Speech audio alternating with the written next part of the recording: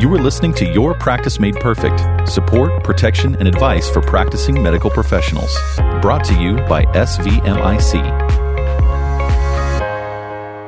Hello, and thanks for joining us today. I am here with Dr. Bob Bercumpus. I'm Brian Fortenberry, and we're going to be talking about one of the easiest subjects around. This probably will be over in a matter of minutes because we're simply talking about work-life balance for physicians. How are you, Dr. Bercumpus? I'm fine, Brian. Good to see you today. Well, thank you. Since we are talking about work and life balance, tell me about your work. Tell me about your practice and the number of years that you've been doing this. Sure. I finished medical school in 1986 and did my internal medicine residency training for 3 years with an additional year as a chief resident, and then joined a large, prominent, multi-specialty, but primarily primary care practice in 1990s. So for 25 years, I built and tried to manage a primary care internal medicine practice and enjoyed that very much, but also did some part-time work with a local hospice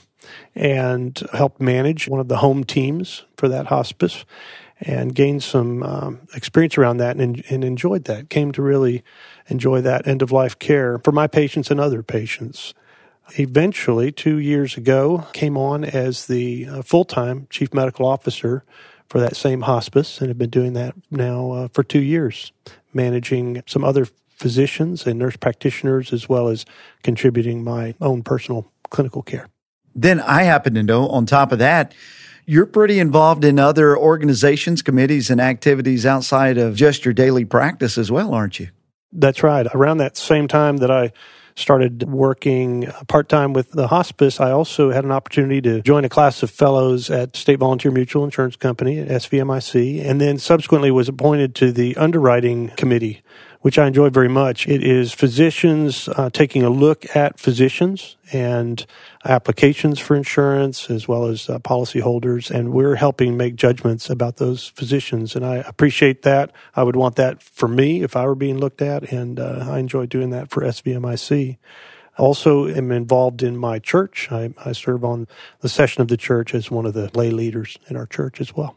So the work part of the work-life balance seems very full. It's only fitting now that we maybe talk about the life part. Tell me a little bit about your family and what you have going on and activities outside of your work life. Well, yeah, that's probably, of course, even more important in many ways. And my wife and I, when we moved for residency, we were already pregnant with our first. And so as an intern, I had a new baby girl.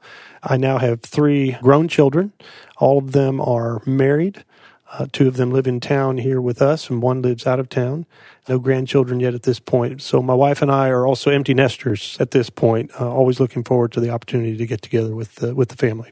So you're saying you've got all of this completely figured out. That's what I'm hearing, right? That's right. That's why you asked me, I'm sure, is that I'm the expert in work and life balance. My wife, actually, when I told her I was going to be doing this, really had a good laugh. And but I would say that she's also been one of those that has had a great deal of influence on how to handle this mix. So if we start looking at the busy part of life itself, whether it's work or your family outside of there, where would you start with some key components for anyone, physicians in particular, but really anyone to keep in mind as they're really trying to battle this work-life balance and not get off kilt one way or the other? I believe it actually starts once we finish our training with really understanding what it is we want to accomplish in our practice. For some people, being a sole practitioner in a community may be their supreme desire, and more power to them. Others, like myself, I think felt more comfortable in a large medical community with lots of experts available to me and my patients, a large group so I could share call and share the workload, so to speak, in that regard. And also they provided some of the infrastructure and the basics for me to get started in practice. So I felt pretty secure with starting that way. I know that my wife she understood about what it was to be a physician, to be on call, to deal with medical emergencies, and that I would have my share of those. That was never really going to be a surprise to her. However, she did ask me before my first day of practice, she made a request that, since we already had started our family, we had 2 young children at that time, that I would make every effort when not on call and when I had an opportunity to be home for dinner. She just felt that over the long haul that that was going to be an important thing for our family. And frankly, that dictated a lot of how I put my practice together, my schedule. I didn't see patients all the way up to 5 o'clock, knowing that I was going to have paperwork or now computer work after that. I would adjust my schedule to see my last patient, maybe 3 or 3:30 to be done. One of the things that made a huge difference was a number of years ago when I finally started using the hospitalists in my practice. When I started, I was really running 2 parallel practices. I had a census of patients in the hospital and made rounds in the morning and afternoon, sometimes midday, to check in on them and manage them. I was getting interruptions from those nurses and people taking care of them, maybe physicians as well, throughout the day. And I had a full clinic that I had scheduled. Once I started to use hospitalists, that also freed up a lot of time to improve on the balance part. It sounds like one of the key components might be to have a plan, to have something put in place rather than to say, we'll just kind of figure it out as we go along. That's absolutely true. I think sometimes it's hard to know ahead of time how to do that, but I think speaking to my future colleagues helped. I remember I was coming right out of training in the same town that I was joining the group, and one of the doctors that I was going to be right next to in the clinic said, you should take a month off before you start your practice. If you can afford it in any way financially, this is going to be probably the last time in your whole career that you don't have to have someone cover for you. You know, you're between training and you don't have a single first patient yet. And I took him up on it, and I was really glad that I did. Now I see in retrospect that was really true for me. So I got some advice on that. My wife had some requests. And then I started to discover that I had a certain personality where I wanted to be the hero. I wanted to be the guy that was going to solve the problem, make the diagnosis, take care of the patients perfectly. And so all of that really became an issue early on that I had to struggle against, that I had to realize that is a setup for me to end up burning out. That leads me to, you mentioned you talked to some colleagues and with your wife. Who are some of maybe even the other key people that you reached out to that would be good for anyone to be able to kind of reach out to that might be struggling with this work-life balance and, as the word you used, burnout? Who would be someone that they could reach out to and feel confident that they would be able to help them through this? I think that over time, I'd be having conversations with colleagues, and they might not be in my medical group. They might be other physicians or colleagues in the community. And that one of them might describe that, well, he makes a point of having breakfast with his children every morning before they go to school. And I thought, well, that's just nuts. I'm already up and out of the home by 6:30, before my kids are even getting up. But somehow he made it work. He was very successful, very, very busy. And so I began to open my mind then to, well, let's look at that. And ironically, when I started to use hospitalists, because I didn't admit patients to the hospital myself, they were admitted to the hospitalist group, I could go by and visit them. But then I didn't have to ask other people to round on my patients in the hospital. So therefore, I didn't need to return the favor by rounding on their patients in the hospital. And so weekends became free from that extra rounding responsibilities as well as during the week. And also I discovered that if I was able to make myself available during the week to my patients, that I could take my own calls for my patients 7 days a week, or at least if I was in town. And I didn't get very many phone calls because they knew they could get a hold of me the next morning if it wasn't an emergency. They could do that. And if it was an emergency, I could send them to the emergency room and check on them in the morning. It really made it much more satisfying because I was now taking call for my own patients. I had a vested interest. I knew them. They knew me. They trusted me. And I was able to manage things to the point where I was getting way fewer phone calls rather than more phone calls when I was, covering for other doctors. And a lot of the stuff you hear today, even in a lot of different careers outside of medicine, you do hear about there being an ongoing issue of burnout. Mm-hmm. It sounds like in the realm of the medical world, certainly for physicians and all that is required and asked of them today, that burnout factor seems to be fairly high. Would you agree with that? Yeah, I think that the numbers I see overall, it's in the slight majority of physicians would describe it. And we're not talking about just frustrations with paperwork and EMRs and that kind of thing. That's certainly there, but we're really talking about a psychic change. I mean, where there is a lack of ability to concentrate, a lack of ability to do the job and care for oneself, let alone other people. And so that to me is way more serious than griping about, something that I'm frustrated with. And in some areas, it's even higher than that. I think that part of what kept me from being in a burnout role after 25 years of primary care was that I concentrated my energy and satisfaction around the patient encounter. Frankly, if it weren't for that examination room and the patients that I took care of in that room, the rest of it really was pretty darn frustrating and unfulfilling. I mean, filling out forms and billing and coding and check boxes and EMRs and notes and all that. So I had to do a couple of things. One was I just kept reminding myself that it was really about the patients. And as long as I could get satisfaction out of getting to know my patients and care for them, that I think I could deal with the rest of that stuff. And I think that was probably the leading thing. Being able to really invest in the patients and that patient encounter. Do you think with some physicians who are not taking the burnout or the work-life balance seriously enough and they're not addressing it as it is the snowball rolling down the hill, do you think that it can get out of kilter so bad that it could start affecting patient safety or standard of care or things of that nature? I think that is precisely what the biggest concern should be. Yes, we do care about the individual who's experiencing the burnout, but unfortunately that can go on for some time while the person continues to practice or attempt to practice. And we're determining that the attention to detail and just some of the lack of really caring, being able to care for someone in an effective way can be a problem.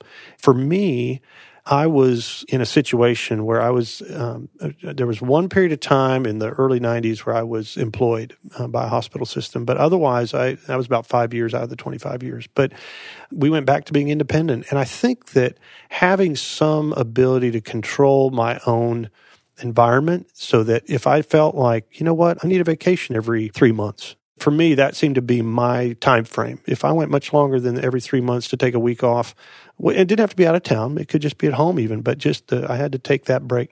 If I wanted to do that and I suffered, quote, economically for that, it was worth it. I figured, okay, so I have a lower paycheck the next month because I wasn't there for a week, but we just made adaptations for that. For some people and more physicians who are working for someone else, in a sense, being employed by someone else, those corporations or hospital systems can make extra demands on a person outside of their control, so to speak. And I think that sense of a lack of control can be part of what that burnout is about. So I believe it can be built into the system, the contract that a person signs, as to, okay, what are their options for this sort of self-care and support. I think they can properly look for that and ask for that and really need to think about that ahead of time instead of just, are they going to pay me enough to pay off my student loans? Right. Well, and that does make sense that you think about that on the front end of a contract, because like you were saying from your own experience, knowing that over a 3-month period of time, I'm going to need a week off to kind of hit the reset button. And I know for me, hearing experiences and stories and circumstances of other people is often very informational to me and helpful.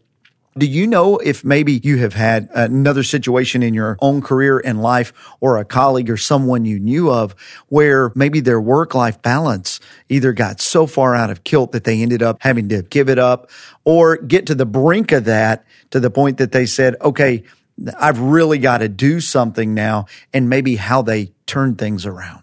I can't think of one specific thing, but I've just seen the toll that it takes on families in particular with marriages that are threatened or ended Right. as a result of that.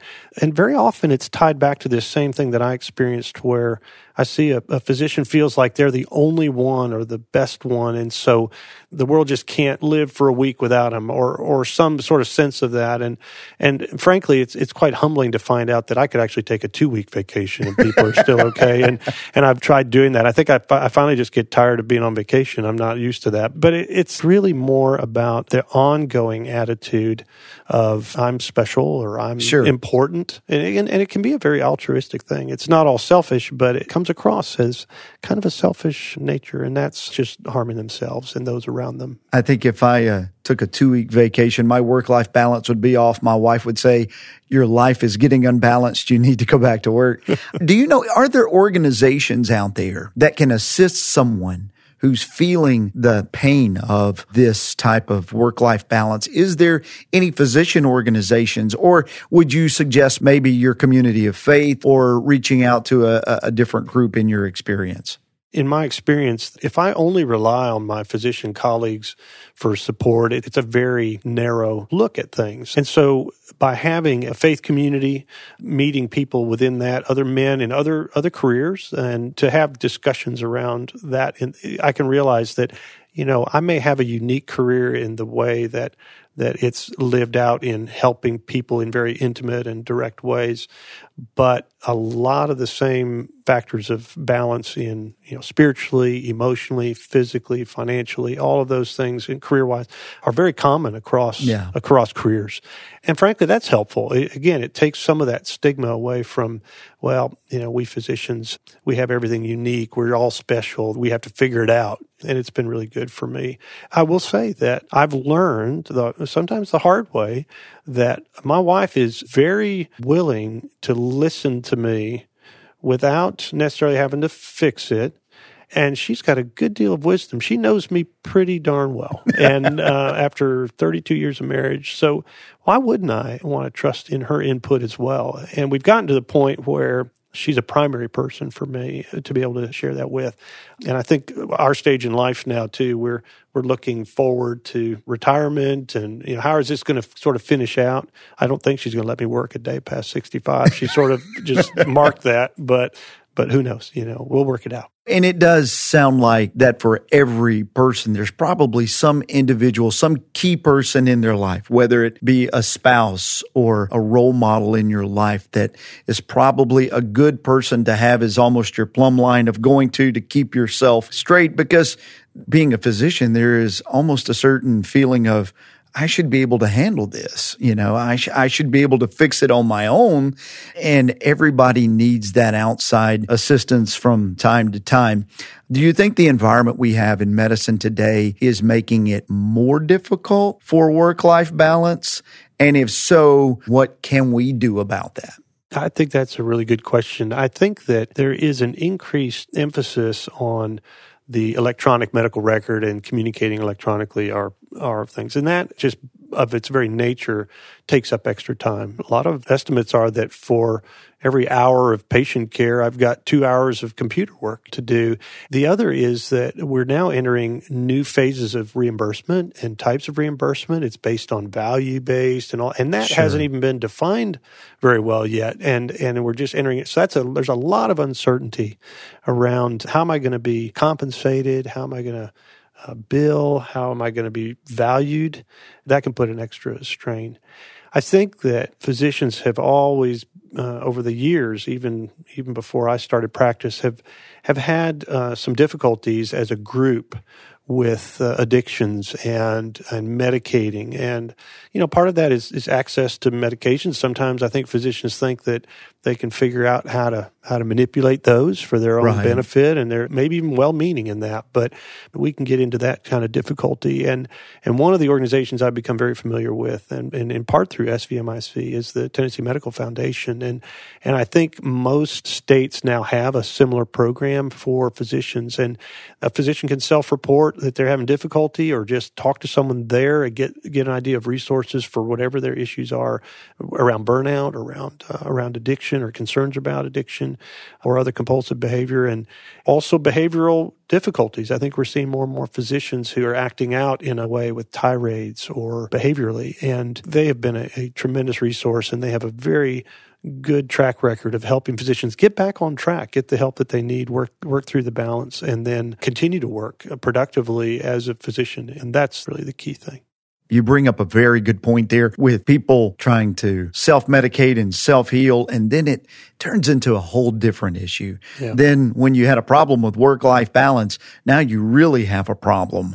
And that organization, the Tennessee Medical Foundation, I think does some pretty good work in that area. Dr. Beckumis, we really appreciate you being here today, and thanks for all of your information and your wisdom. And you can tell your wife, I think you got a pretty good grasp on this. Thanks to her. Thanks, bro. Thank you. Thank you for listening to this episode of Your Practice Made Perfect with your host, Brian Fortenberry.